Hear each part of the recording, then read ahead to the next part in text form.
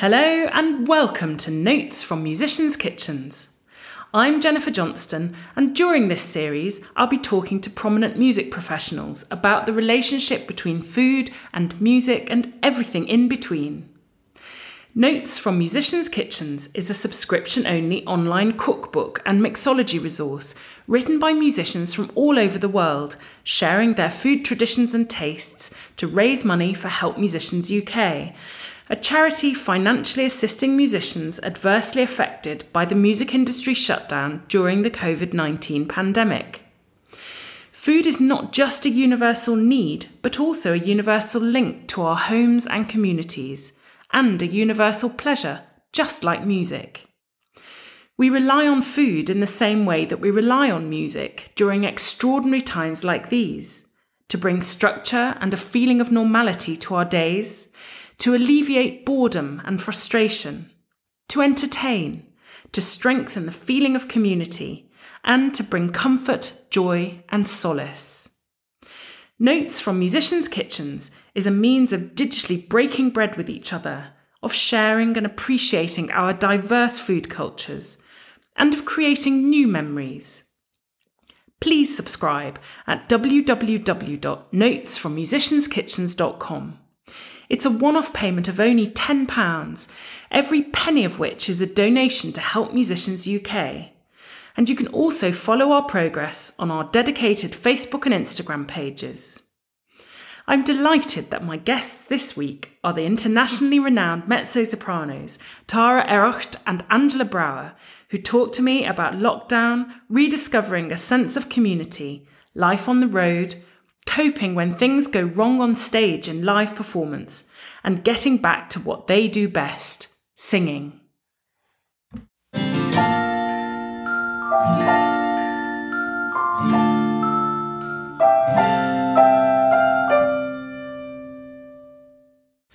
Now to introduce my guests.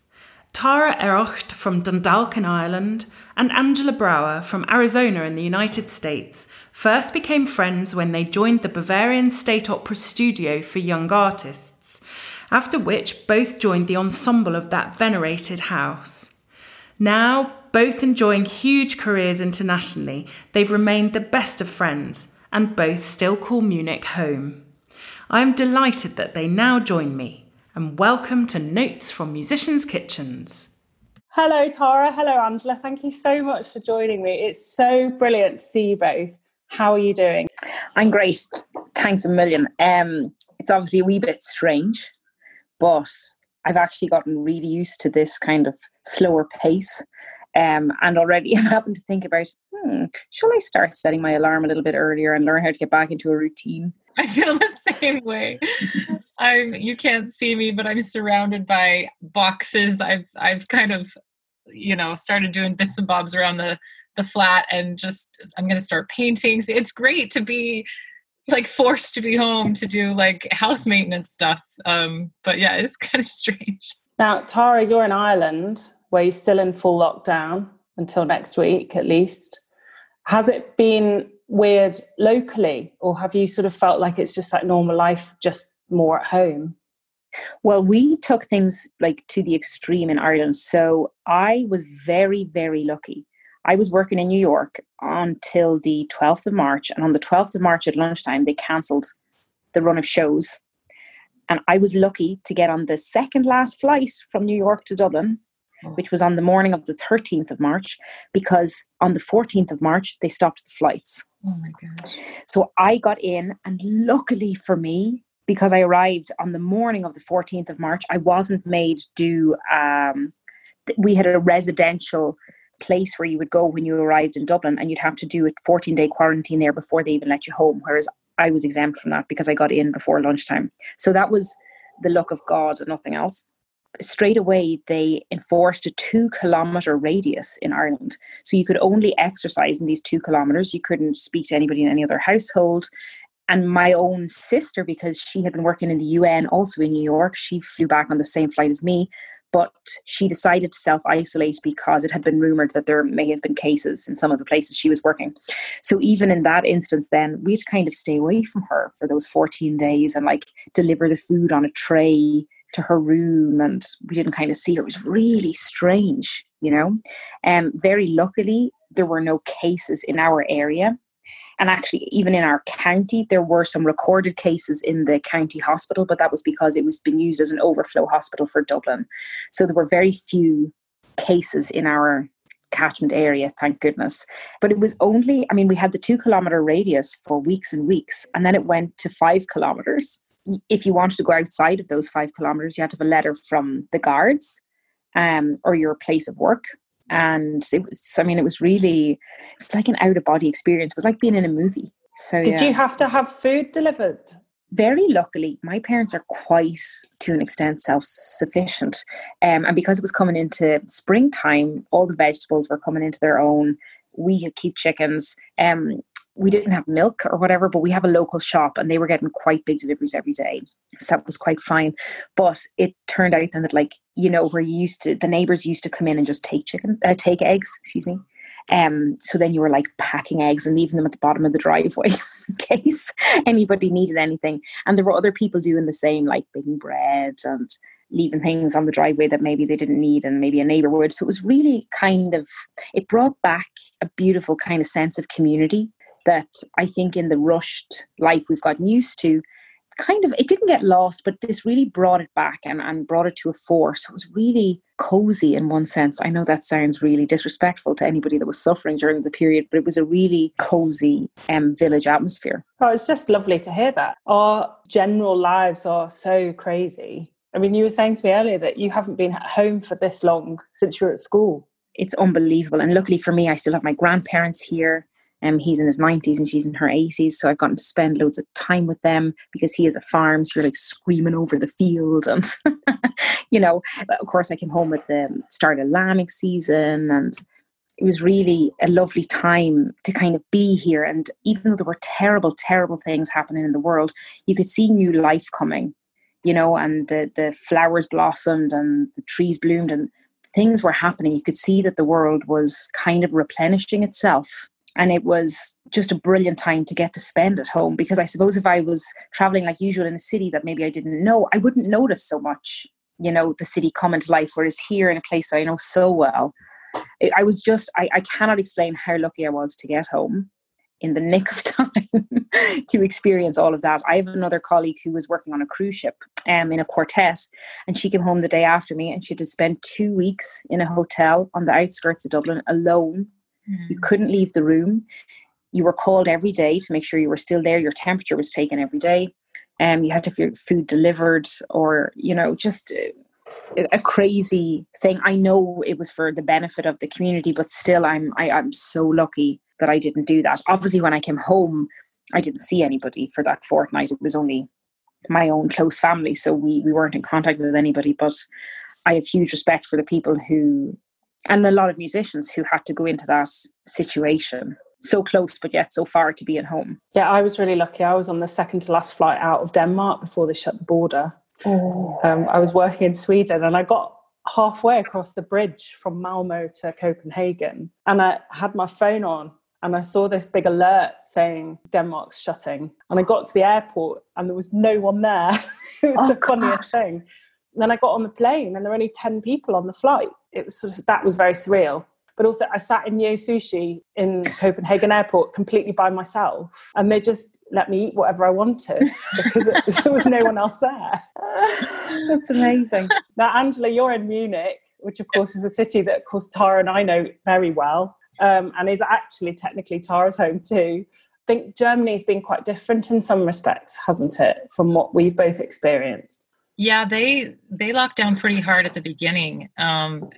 The numbers were getting really high. And I was coming back from Austria and was going in between Munich and a city called Klagenfurt to do some shows.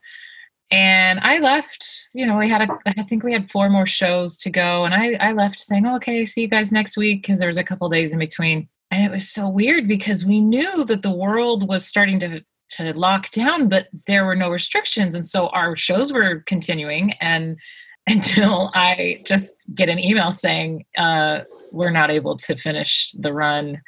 of your shows. We were doing Cendrillon in Klagenfurt, and then every day after that, some new restriction was being placed. It was like watching the world unfold before my eyes, like just this COVID pandemic. And then I remember the next day it was deemed a pandemic. It was declared, this is what it is. And then the borders were shut, and then the travel ban, and then everything just kind of froze. And it was so interesting to watch that happen, because Germany immediately said, okay, we're issuing a curfew. You're not able to be on the streets more than 2 people. And I live across the street from a beautiful, huge park. And since everybody couldn't go to work, everybody was in the park, and they were, lounging and just having a good time. And there were police patrolling the park, telling people to get up, to not sit on the grass, and to just keep walking and use it as sport, not to lounge in the park. And it was so interesting. And I'll never forget just how quiet the streets were. I live kind of on an intersection, and at night, and during the day, everything was just so quiet. It was a little eerie, but I kind of enjoyed the peace that it brought a little bit.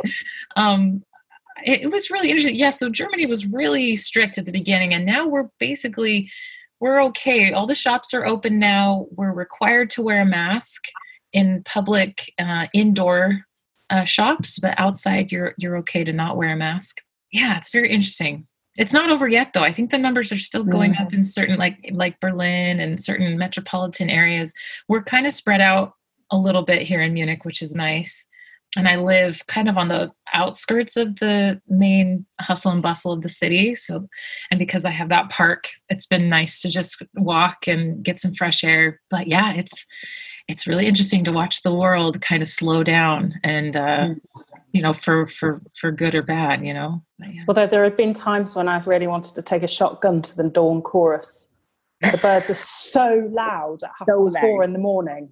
Yeah. 4 a.m. is when they start. Exactly. Oh, it's just so annoying. If you're a light sleeper like me, crazy. In the UK, supermarkets were fairly patchy as to what you could get hold of. And obviously, Tara, you've had stuff grown locally, which has been brilliant. But have you struggled to get anything, Angela? No, it was really interesting. At the beginning, it was fine. But then as the pandemic kind of, week after week, I started noticing, oh my goodness, people had hoarded, of course, toilet paper of all things. Like in every country, right? That was like amazing. Something you couldn't get. And then of course, then flour and sugar, and like everybody started baking, and so you couldn't get yeast or flour or sugar. But the fruits and veg, like the produce, it kind of went down a couple weeks. It was really scarce, but it's now back to normal. And it's so strict now that they not only do we have to wear masks, but they regulate the amount of people in the supermarket. And it's a small supermarket, so you have to kind of wait outside. And that's just happened more recently in the last couple weeks, where there's a line outside wrapping around the corner, waiting for everybody to get checked out so that you can go in. And then when you go in, you realize, it's a different atmosphere. So you just kind of go shopping really quickly. It's not what do they have today? Like nope, get your food and get out of there, because you feel bad. There's a huge line like down the street. So it's such a different experience just going to the supermarket, at least in my neighborhood. It's the same here too. But we've had to do that since the beginning. So you just queue outside, rain, hail or shine. But I think, well, certainly here, it was like everybody decided they were going to be the next Mary Berry. And there was one day in all of that her website crashed, her and Paul Hollywood, because people were trying to do yeast starters, and Mary Berry had a recipe for some kind of drop scones or something. I don't know. It was on the telly one evening. It was so funny. But you could not get flour, not for love nor money. And one day I was in Tesco's, and we would get permission to go shopping once a week, because it was outside, because we lived in the country. It was outside the 2 kilometer radius. So you were told which day you could go or whatever. So ours was a Wednesday night between 8:30 and 9:30. And I found this 10-kilogram bag of white flour. I thought, oh, I'm taking that because you know what? I mean, I'm going to need it. I couldn't bake to warm myself. As both of you know, I do not follow instructions under the best of circumstances. But anyway, we bought it. I can tell you, we weren't long going through that. Between, there were birthdays and cakes, and then there were just days where you needed cookies or something else, but it was incredible. And I've seen people at the checkouts trying to barter with other people, either for their toilet paper or their flour. That was the best. I mean, the greatest.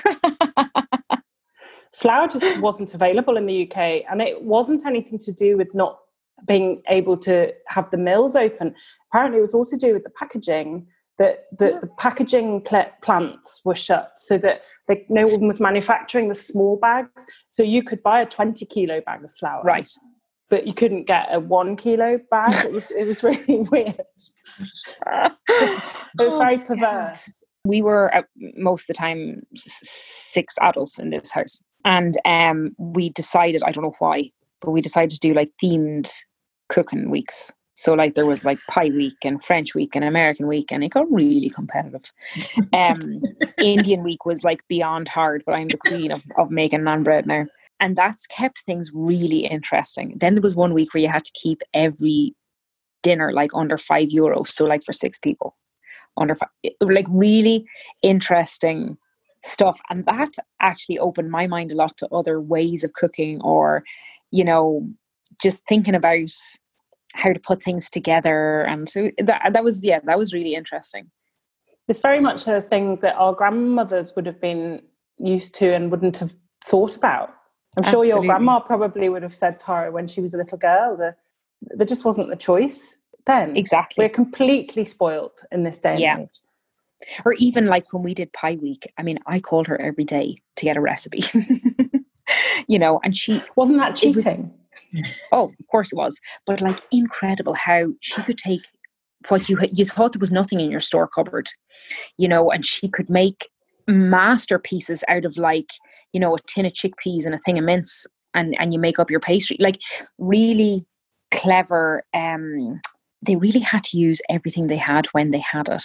And they really were able to stretch food. It's quite incredible. It's very interesting. In writing the cookbook for Notes from Musicians' Kitchens, was contacted by the director of the Kirsten Flagstad Museum in Norway to tell me that there was a book in their archive written in 1950 called As You Like It, which was a cookbook from the rich and famous of the day, written for returning prisoners of war. I mean, this is the most hilariously virtue signalling thing I've ever seen. Anyway, a copy sold at Sotheby's in New York for $12,000 a couple of years ago. And then I looked on eBay in the UK and I got one for £8. So I feel quite chuffed about that, firstly. Amazing. And I'm now about to start cooking the recipes in it, including things like Enid Blyton's cherry cake. And then there's Noel Coward recipes, Eleanor Roosevelt. There's, major Hollywood stars, hilarious. Amazing. That's very much of the era that your grandma would have been from. And what's very interesting is the fact that, Eleanor Roosevelt's recipe is something called, now, Angela, I want to ask you about this, huckleberries. Do you ever heard of huckleberries? Oh, yeah. What are they? They're berries. I don't know. What are they like that we would recognize? I don't even know what they are. Oh, gosh. It would be kind of like in the same family as like a blackcurrant, maybe. Yeah, so quite tart. Yeah. So hilariously, this is, I suppose you'd call it her version of a summer fruit pudding in English terms, which is where you lie in a bowl with bread and some form of sugar syrup or something, and then you marinate the berries, and you normally put sugar in it. This literally is bread with berries mashed together. I don't think that's going to be something I'm going to enjoy. It sounds a bit mussy, but It also sounds very not sweet. And I think the thing is that in our generation, we have such sweet tastes now because the sugar in literally everything. So it's really interesting that you found that, Tara, that you have to be ingenious to sort of cope with 100%. What or even there, 1 week, we have all these trees, outside. And I was like, what the hell's on that? And there were these pears. What do you do with pears? But I poached them, and actually they were delightful with a little like vanilla ice cream. and I didn't put anything else on them.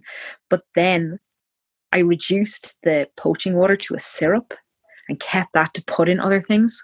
Delish. I mean, delish. Can I also make 2 suggestions if you've got any left? Pear sorbet with grappa in it is unreal. Ooh, sounds amazing. And it's very straightforward to make. When you're eating it, when it's freshly made, it tastes a little bit like raisins, but out with an alcoholic taste to it.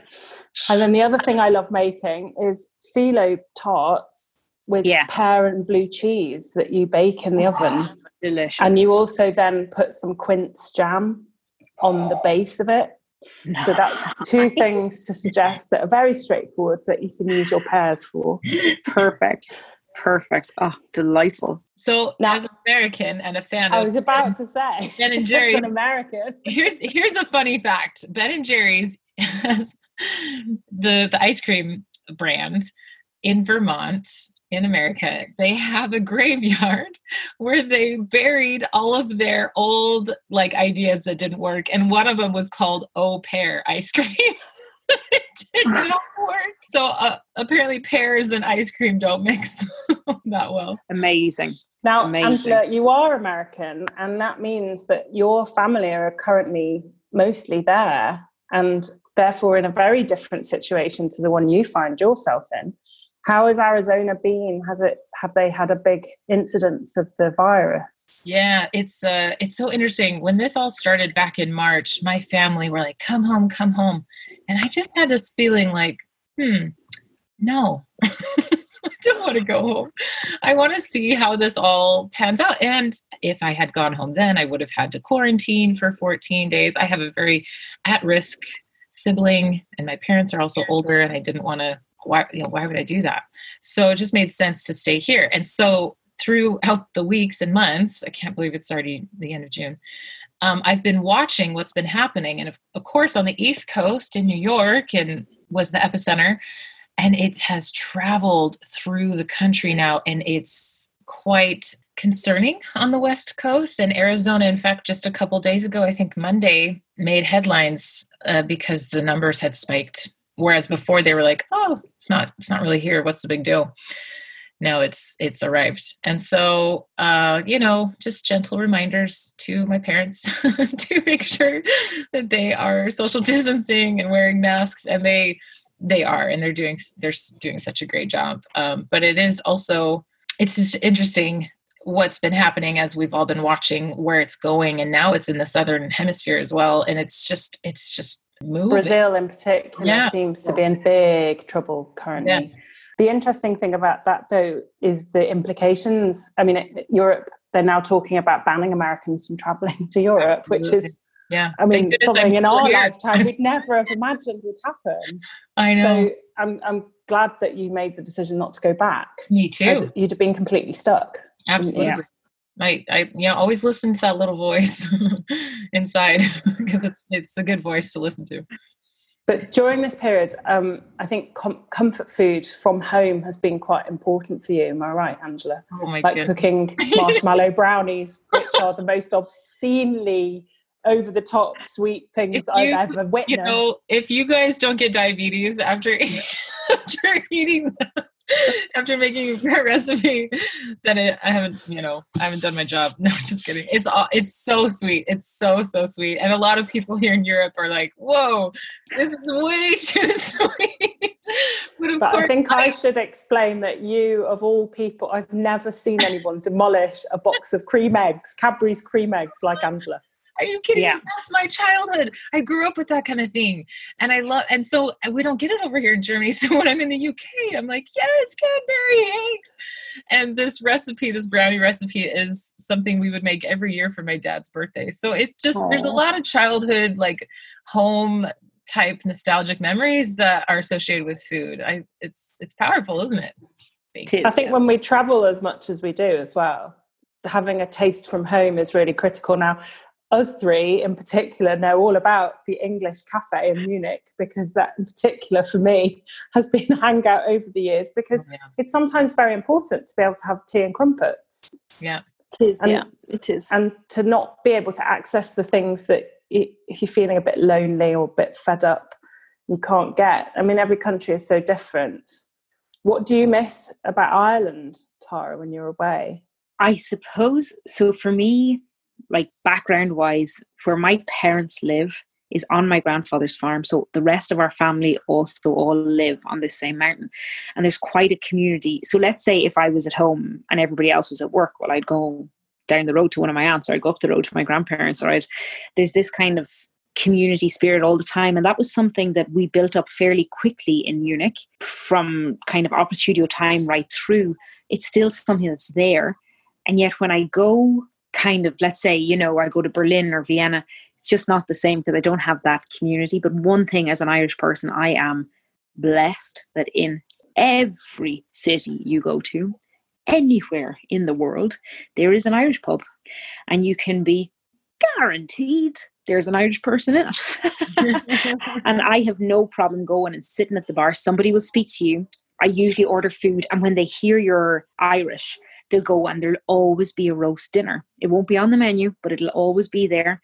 And you don't know what it's going to be, chicken or beef or whatever, who cares? And so like the kind of eating in company is something I miss a lot, a busy kind of dining room table. I don't mind at all going to a restaurant alone. If the restaurant's busy and I see other people kind of enjoying their food, I need that buzz and that noise. And the other thing is that even though there can be terrible things, of course, like anywhere else, I find that in general, the Irish mentality is slightly more positive than it tends to be in other countries. And sometimes I need like 24 hours at home just to recharge that battery. And then I've got enough, you know, even to share. But they're the two kind of things that I definitely miss when I'm on the road, yeah. Even I go to Irish pubs, and I'm only from Liverpool. I'm sure that's practically Ireland. It is. I mean, we do call Ireland West Liverpool.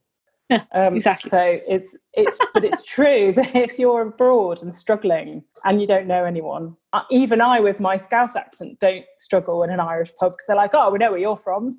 Yeah. And we can wave to Dublin over the Irish Sea from here. Perfect. So it's fine. And there are a huge amount of Americans in Europe though too, aren't there? Have you found a community of Americans, or do you still choose to stick to the people you meet through church and through work? I'm not a very social person. I'm kind of an introvert. So I'm blessed with a great church community that has people from all over the world. And I go to a congregation. It's the international congregation. And so we've got people from every country, but a lot of Americans that are coming and just staying temporarily for jobs and then going back to the States. So it is quite nice because every month we'll have what we call a potluck, and we'll bring something that we've cooked, and after church we'll eat together, and there's a sense of community which I find I need. And I get that in every country. Most countries that I go to have a congregation that I can just, you know, step in and say hi. But yeah, I need that. I think we need that in this job. Well, except that you're quite lucky. And I think the Mormon community worldwide has very strong ties to each other. And in each place, you're fortunate to have that. I don't have that. I'm not Irish and I'm not a Mormon. So for me, I have to find some form of community wherever I go, which can be very temporary. Yeah. I don't do very much. I tend to read books, watch movies, and, you know, because it's quite hard if you're only in a place for a very short time as well, particularly if you're doing concerts. Very often, I don't know a single person. I went to Indianapolis about 2 years ago. Oh. And apart from Katie, who's the artistic boss, who's a friend, who's Irish, I didn't know a single other person. And I had a week where I had hardly any rehearsals. I was singing Elle Garcia pictures. And at that point, you get out and walk normally. Only a massive storm hit. So I was basically just trapped in my hotel for days. It was really quite depressing. And nobody could do anything about that. But that is part of our life. Wherever you are and whatever you're doing, you have to just cope. In terms of your family, though, Angela, how are they feeling about the fact that you're not at home? Have they been all right, or have they been worried about you? Well, I think they are just continuously worried about me because I'm overseas and they don't know what's going on. And I am the only one of I'm one of 7 and all my other siblings live in the States. And most of them all live in Arizona, close to my parents. So I think my father in particular is wondering what his little girl is doing so far away. But I have to reassure, I talk to them every week. Thank goodness for FaceTime, right? To video chat so you can see somebody's face. And I talk to them every week and reassure them that I'm okay. And I think that brings them a bit of peace of mind. And for me too, to know that they're all right. And thank goodness for our singing community. I know that, you know, if you don't have a church congregation or you don't have family as you travel, I always feel like I have you guys. And that means so much to me. And I know you feel the same. Yeah. I think certainly in Munich, that community has been invaluable over the years that I've been there. I mean, the three of us in particular have spent many a day having cups of tea. But that is very important, because it means that you are then rooted in some form of a community. And although if I'm away by myself, we all find social media quite helpful in terms of being able to keep in touch with people who are spread globally away from us, that we may not see very often. I mean, I haven't seen either of you in person for a while because we're never in the same city at the same time. So I think it's valuable in terms of friendship that we have actually quite a small community in opera. And most of us do sort of know each other, even if by reputation alone.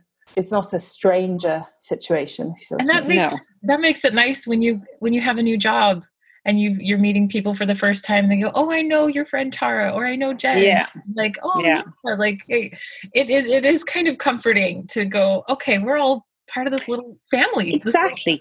Exactly. And I kind of break it up in two. So for opera work, so let's say like for 8 years, I did nearly only opera work. For the last 2, I did really a big mix of opera and concert. And in opera, I kind of tend to do the same repertoire. So it's either Rossini or Mozart, and the Rossini circuit is very small. So you know everybody. And Mozart is really big. It's like almost everybody. Apart from me. Yeah. Which is shocking. But you know, I tend to be quite social when it comes to opera, and I make it a point, especially if I'm in a city where I really don't know anybody. I will look on that website and see who the heck else is in rehearsals, who else is in shows. There must be somebody, and they will in turn introduce you to somebody else. I do that because for fear that something should ever happen. You know, when I need to call someone in the middle of the night, or you need to chat to somebody, or maybe somebody needs you to be that person for them. However, when I'm doing concert work, I kind of love a few days by myself. Like I was in Minneapolis in January, and it was colder than anywhere I've ever been in my entire life. My eyelashes froze. So I just stayed in the hotel. I stayed in the hotel except for the rehearsals. And it was blissful. I mean, absolutely blissful. But then maybe in me, at the break of the rehearsals, I started talking to this cellist who in turn knew this trombone player that I had been talking to at another concert like 3 weeks beforehand. Like I can even see how that community could kind of quickly grow when you're being re-invited to places, or, you know, like we're lucky that we work in an industry where it's kind of part of our job, I suppose, to be able to communicate. And I think if we didn't have that ability, it would be very difficult to travel alone all the time. Yeah, I'm not really a fan of airports, if I'm honest. So, you know, people always say, "Oh, how exciting." I get to an airport and I'm like, "Oh, I need to get out of here." And it's always the promise of where you're going always helps, you know. Yes. But if I never had to go through another airport security line ever again, I wouldn't be sorry. No.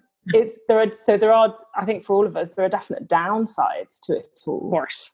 But at the moment, I think, Tara, you are one of the very few singers who have performed in this period in Ireland, in the National Concert Hall. Now, interesting that, because I watched it. It was a fantastic recital, but very weird sitting, watching you at home on a screen, knowing also you had nobody watching you in the building. How did it feel? It was extremely strange. I mean, I worked in that concert hall as an usherette. So from like the age of 17, I know it backwards and frontwards. And even backstage, there was nearly nobody. All of the cameras that were there were on a remote control, and the guy doing them was in a truck out the back. There was a sound guy who'd come in, and he was in a separate truck. Like those two guys couldn't even sit in the same truck. There was one stage manager, The piano tuner had come and gone. We couldn't see him. We had to leave like little notes. All of the doors, really interestingly, from the back door to the stage were left open the entire concert because they didn't want us to touch anything or to have to touch anything. It was really surreal. I mean, the rehearsal was beautiful. I was just so happy to get back and to get to do something. And they had asked me to do a recital, which I had agreed to, of course. Then they said they couldn't provide subtitles. I said, okay. But they didn't want everything to be in English. I said, okay. So I had to try and also pick a program that I was hoping would come across, but to who? There was nobody to communicate with. And I only realized that in the first song. And then I thought, oh, sweet Lamb of God, what am I going to do? So I just sang like the public were there. And in one sense, I really felt like I could feel people watching. And unlike, when an opera is being live streamed, you can see the camera with the red light, so you know who's watching you. There were 8 steady cams in that concert hall. I had no idea who was looking at me or not or whatever. So I kind of just committed to it, and it was all perfectly fine until I got to the last song. And I knew I had to say something before the encore, and I thought my heart was going to break. I was delighted to be there, but I thrive. I need the public. I need to be telling them stories. And I found the last song very difficult. And then like the end of the concert, of course, the big faux pas of the whole evening, I turned and hugged the pianist. And I mean, I hadn't even gotten changed from my concert dress before the tweets were coming. How dare you? And the rest of us are in lockdown, sorry. And you're so brazen with the rules. I mean, only other musicians can understand that feeling after a concert. I shouldn't have done it. Raised my hands up. I know. But it was all I could do. I had to touch somebody because I felt like I couldn't touch anybody. Does that make sense? And our whole job is trying to touch people and lift people up. And I didn't know if it had worked or not worked, or, it's really, really strange. The other thing is, because of where we live, like the internet isn't great. A huge amount of people were asking you to do, live streams or galas and things. Not only can I not do it because of the internet, I couldn't do it in my front room. I just couldn't do it. We need that kind of, even just the smell of the hall, and the kind of the expectation. I don't even really know how to put it into words, but it is like that was the first time I had oxygen in my lungs since the lockdown. I think you've put it very eloquently, actually, in terms of how it has affected us all, because it's an emotional journey. It isn't just a question of having work removed from us. It's because we're so intertwined with what we do, because we produce our sound out of our own bodies. I think unless you are a singer, you perhaps don't completely appreciate how we leave a little piece of ourselves on stage every time we step away. That's exactly it. Not being permitted to do that is a terribly strange experience when all we've done since we left school is do this. Angela, you coped in a different way by doing these fantastic lockdown songs, covers. It's so lovely to hear you sing a completely different genre of music. You're so good at it. I grew up singing, my poor piano skills, just singing, music theater or pop covers. It wasn't until I went to university that I actually learned about opera and that my voice was more suited for opera. But so it kind of helped me, it soothed me because it reminded me of home. And since I was so far away and so isolated, it was my way of reaching out. And thank goodness for social media and being able to post a song and have somebody say, you know what, I needed that today. Thank you.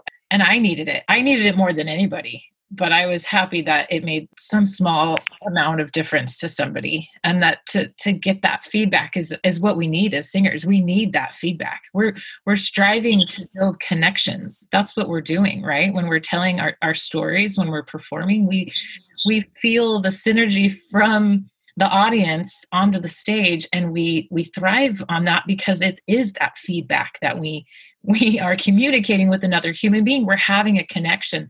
So to sing, to an empty concert hall or to sing in my apartment to myself on the piano is hard, but we have to sing. Like we have to sing. That is our way of communing with others and communicating as well, and with our heart as well. I think we need it, and I think this maybe sounds egoistic, but like I think everybody needs it too. I think we need art, we need music, we need to create right now. And if we can do it in one small way through social media or through a live stream or whatever, we want to do that. It was like a little gift every day, though, Angela. It was more than just you sitting at your piano in your bedroom. It was amazing how it lifted everyone's spirits. And I think it goes to show that the fairly short-sighted view of particularly the UK government about not supporting the arts at the moment is testing on a number of fronts, not least because everybody during lockdown has sat at home enjoying the arts and using the arts to get themselves through. Yeah. And then suddenly we find ourselves with no support. And it goes to show that without culture, without the arts, we'd be so much poorer as a general community. And I think those of us who work in the arts, because we've been prevented actively from doing our jobs during this period, we feel that acutely because we're so used to giving to other people as well, like you did with your lockdown songs. The act of giving is really important part of our daily lives. And so it'll remains to be seen, particularly over here, how we cope in the coming months. I think we're in for a very bumpy ride, quite honestly. But I'm very glad to see that you're both going to be back on stage relatively soon. Yeah, we're very together. Having seen you both in those roles, in that opera, in that production, I can heartily recommend people go and watch. It's so great. I wish I could sit with myself. Terribly serious and very terribly. It's wonderful because it wasn't originally planned, and of course they had this idea, and thank goodness we're lucky to be both considered, because Tara and I we love singing with each other on stage. I mean, we're laughing half the time. We're us? No, I know we take our job very seriously, but it's sometimes really funny, and we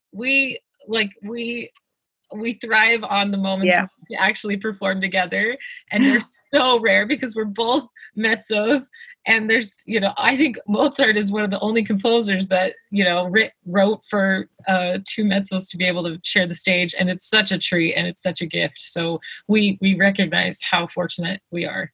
Very much so. Not just that, lucky audience, quite honestly. It's a wonderful production. Yeah. Is the other thing. It is. It really so gives the audience everything they could want in a Mozart opera. Because to look at it is, and it's not a busy set. No, it's actually quite sparse. One tree in particular, Yes. But that's actually no bad thing. I think its simplicity is what works. I'm hoping that they might live stream it, because it would be lovely to be able to see it happen again. Oh, fingers crossed. Yeah, that would be amazing. Yeah. I mean, I don't know that they trust us enough. Maybe not. To keep it serious. I mean, the last time, Angela, we were together, our wonderful colleague, there's I don't know if you can see it from the public, but the whole floor of the set is a white sheet that's not pinned down, so it is always slippy, and God help the poor Fiordiligi. She came out and fell, and I laughed and laughed and laughed. I couldn't sing, I couldn't look at her, I felt so bad for her. Poor Ivor Bolton looks up, he doesn't know what had happened. We are in stitches. I mean, beside ourselves with laughter. Coming to, one of these big Mozart finales that's not going to work at the best of times when you're concentrating, but certainly isn't going to work if you're laughing. But we somehow pulled it off with the laughing and everything else. And it was it's one of those pieces that, I don't know, it brings out the best in everybody, because you have to give it all you have to make it work, I think. But also, it's a team game, isn't it? Exactly. That's it. Yeah. that opera in particular, there's so many ensembles, and the two main, Fiordalici and Dorabella are always singing together. It's really, I really like that. I feel supported. I feel like I'm part of something fun and exciting with everybody around me. I being raised in a big family, I really like that. Oh yeah, we're all here together. Isn't this great? We're all on stage. Isn't this fun? Like, we're all singing the same ensemble. I love it. Yeah. It's funny because I, this morning, realised that it's the 150th anniversary of the premiere of Die Walküre, which was premiered, of course, in the National Theatre. So it made me think of my Valkyrie sisters and how much that's a team game as well. We very much have to think of opera like that, I think. I think people think it's all about the divas and the prima donnas and it's not in our experience, is it? No, not at all. And maybe, we are three mezzi, right? But this is true. Die drei mezzi. Yeah. I think, if people could look into the rehearsals and see how much crack we have, but secondly, see how much we all depend on each other to make Can I just explain to an international audience that when Tara says crack, she doesn't mean a drug. But seriously, if people could look in and see how much fun is had in a rehearsal, and how much we all kind of depend on each other to make something work. I've definitely been in shows with Angela. I can think of one in particular, the L'Enfant les Sortilèges, and I had this little toy dog thing that I was meant to carry with me all the time, and I dropped it. Couldn't find the bloody thing. And Angela picked it up, and Angela was like meant to be a cat doing this kind of like dancey business at the front of the stage. But somehow she managed to get me the dog before, and I wasn't even singing, but she, we're dependent on our colleagues as well so much. There's certainly in our line of singing, there's very little solitude singing, or you're never alone. You're just never alone, which is a wonderful thing. Well, and when you see yourself as a team player, it just makes the whole experience stronger. That just comes because okay, you're rehearsing, that you need the dog, and if it's in my vicinity, I can totally pick it up and improvise a way to give it to you. And that's what we have to do, because if one of our colleagues is struggling, we all feel it. It's this energy, it's this connection that we have with each other, and we want to support each other, and that makes the whole experience just more enriched and more satisfying. And stuff happens. That happens in Mozart a lot. Tara was saying that Mozart has a huge cast all the time, and you've got these mezzos and these sopranos that are switching parts because it's the same range and the same tessitura. And if you're like a Zwischenfach kind of singer, then you can. And so I know Tara's had experiences where she's switched parts, and this person that she's singing with has also switched parts. And so you're singing each other's characters in a duet, and you're just going, where is my line? Where are we? And there's no way to fix something like that. No way to fix it. So you just have to commit to, for 5 minutes, you're going to sing a different character.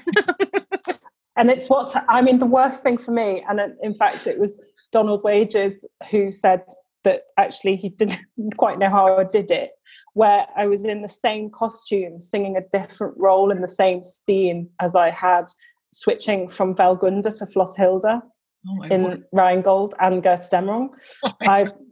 Mind bending is the only thing I can say, because I had a muscle memory of my previous role. So every time I heard a bit of music, I was like, already. And then I had to go, no, it's not you yet. No, please don't sing that.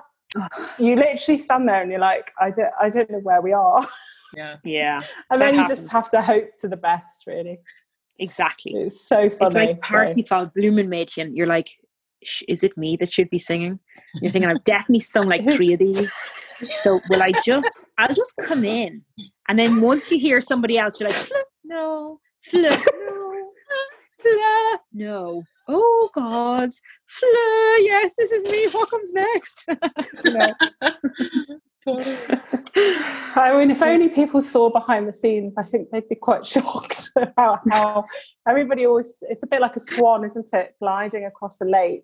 So from the audience perspective, they see this glossy, supposedly well put together show, and if only they knew.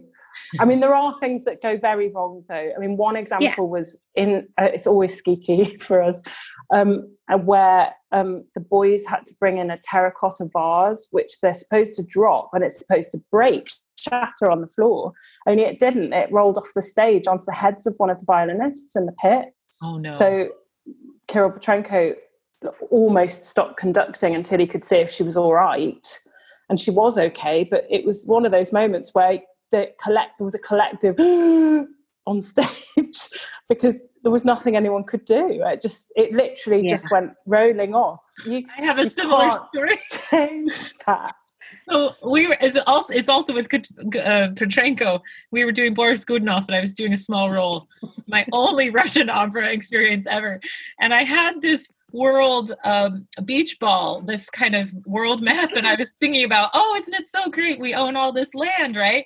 And I kind of got distracted because one of my friends was in the audience, and I'm like, I wonder what he's thinking right now.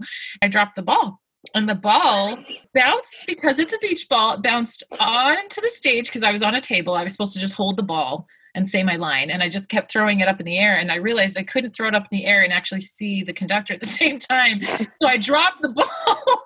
It goes bouncing off the stage. I'm watching it as it bounces into the pit, and I hear a screeching from the orchestra, from the violin section, this awful sound, and the audience starts laughing, and this is not a comedy. This is a really serious scene. And Petrenko, the conductor, he just puts his head down and started laughing and just kept conducting. He couldn't look at me. He couldn't look at anybody. And because it was just a beach ball just full of air, of course, nobody was hurt, and it wasn't like a serious thing, but they were totally shocked. Like, having something fall into your head as you would be. But I will never forget his face. He could not look at me. He just put his head down and he just waved his hands the rest of the time. And then afterwards, I saw him as we were going out to take our bows, and he couldn't look at me. He started laughing every time I walked by him. Anyway, so yes, things happen. From the very, very beginning of our career, right? We were singing the Drei Adelige Weise. in Rosenkavallerie. We're three orphans, and we're in the opera studio. We're very young singers. This is very difficult music. We're standing backstage, right? And what we hadn't realized was that one of our colleagues who used to open the door was now jumping in to sing somebody else's part as the Sänger, and he was usually the guy who would announce us. So he wasn't there to open the door. We're like, right, okay, cool, whatever. Obviously. And next thing, poor Bettina, I'll never forget it. She's like, go. We were already late. The three of us run to the front of the stage, late. We've missed it. And we're like, how bad it was. So we come off the stage. We're like, that's it. Our careers are over. We're never going to sing again. But we're called to do an interval curtain call, right? And the two of us are shrinking in. We're walking, whatever. We go and take the call. And next thing you could see the conductors coming. And we were like, run, just run. And we left the poor third sister, the soprano. We just left her there. We ran. He just ate into her. And he was like, hey. And we just booked it back to our dressing rooms. It was the funniest thing. I'll never forget it. I mean, stuff happens, doesn't it? It's so great because now Tara and I both sing Octavian, and whenever we're off stage getting changed during that time, but in our dressing rooms when we hear that music, those memories always come back, and it's puts the fear of God in me. Yeah, but of course you can't ever predict what's going to happen, even moment to moment. There's lots of instances where we can't have any idea about what's coming next. Even the curtain might break, or a stage lift might pack up, or we've been there too. Yeah. Oh yes, the Iron Curtain was broken, and so we couldn't have any flammable scenery. And so the cozy that had one tree, they had no sheets on the floor, right? The one that we're doing in September, there's just lots of white sheets on the floor, and then there's that one tree. So when the Iron Curtain couldn't come down, we had no sheets, and then that one little tree in the back. It was ridiculous. We had one table, two chairs, that was the set. And I have to tell you, girls, that was the night I was there watching in the audience. Oh, that's right. Of course it was. Of course it was. Oh my gosh, that was awful. It was so that funny. That was That's just so funny. It was For the rest of my life. time I've ever seen you both on stage together, and I picked that night. It was a The catastrophe. one time that it was a catastrophe. Everything went wrong. It's just so funny. Anything they could have did. I mean, it was just one of those nights. We've all had them, and it makes me miss it all more now. Because Exactly. that That's feeling of living on this sort of edge, this trapeze that we're on, you know. Live theatre. When it comes to going back to work, what are you most excited about the thought of? No, Angela, you're meant to say seeing me. Oh yeah, see and Tara again. Of course. Of course. But yes, and singing with you on stage and actually feeling I don't know what it's gonna look like. If they'll probably have to make the audience, you know, at least half the size it usually is. I don't know how that's gonna work. But just to have people there will be nice. Exactly. And like there's definitely, especially to do a piece like Così, where we know the public have seen us in the roles, we know the public are, you know, expecting, you know, a certain niveau also from us. I think that's a really great piece then to start with. I think when they're having to make changes in the theatre, you know, they've taken out the orchestra pit and the first 4 rows and they've covered that all in. They are raising the stage up, and the Così set was already up, so I think it won't be really affected. But I'm glad, how do I say this? I'm glad to come back to the career after a break, to a house that we know so well, with an orchestra we know so well, and a public that know us so well. And I think it's a very safe space to make ourselves as vulnerable as possible, as quickly as possible, because the longer I'm away from the stage, the more difficult it is going to be vulnerable and very open, because this is the longest time that I haven't done that since maybe the age of 10. No, we're very lucky, and we both know that production so well, and those roles. Yes. We sing those roles all over, especially in Munich, and so it is very comfortable. It is a huge blessing. Again, like it wasn't planned. It was just kind of made up, and I'm so happy just to come back in that very comfortable way. Thank you to Tara and Angela for joining me and talking about lockdown, rediscovering a sense of community, life on the road, coping when things go wrong on stage in live performance, and getting back to what they do best, singing. Please support Notes from Musicians' Kitchens by subscribing to our website, www.notesfrommusicianskitchens.com. It's only a tenner, and every penny is going to help Musicians UK, a great cause. Make sure to tune in to the next episode, where I'll be talking to another music professional about what food means to them. Keep an eye on Instagram to discover their identity. Thank you for listening, stay safe, and remember, food is love.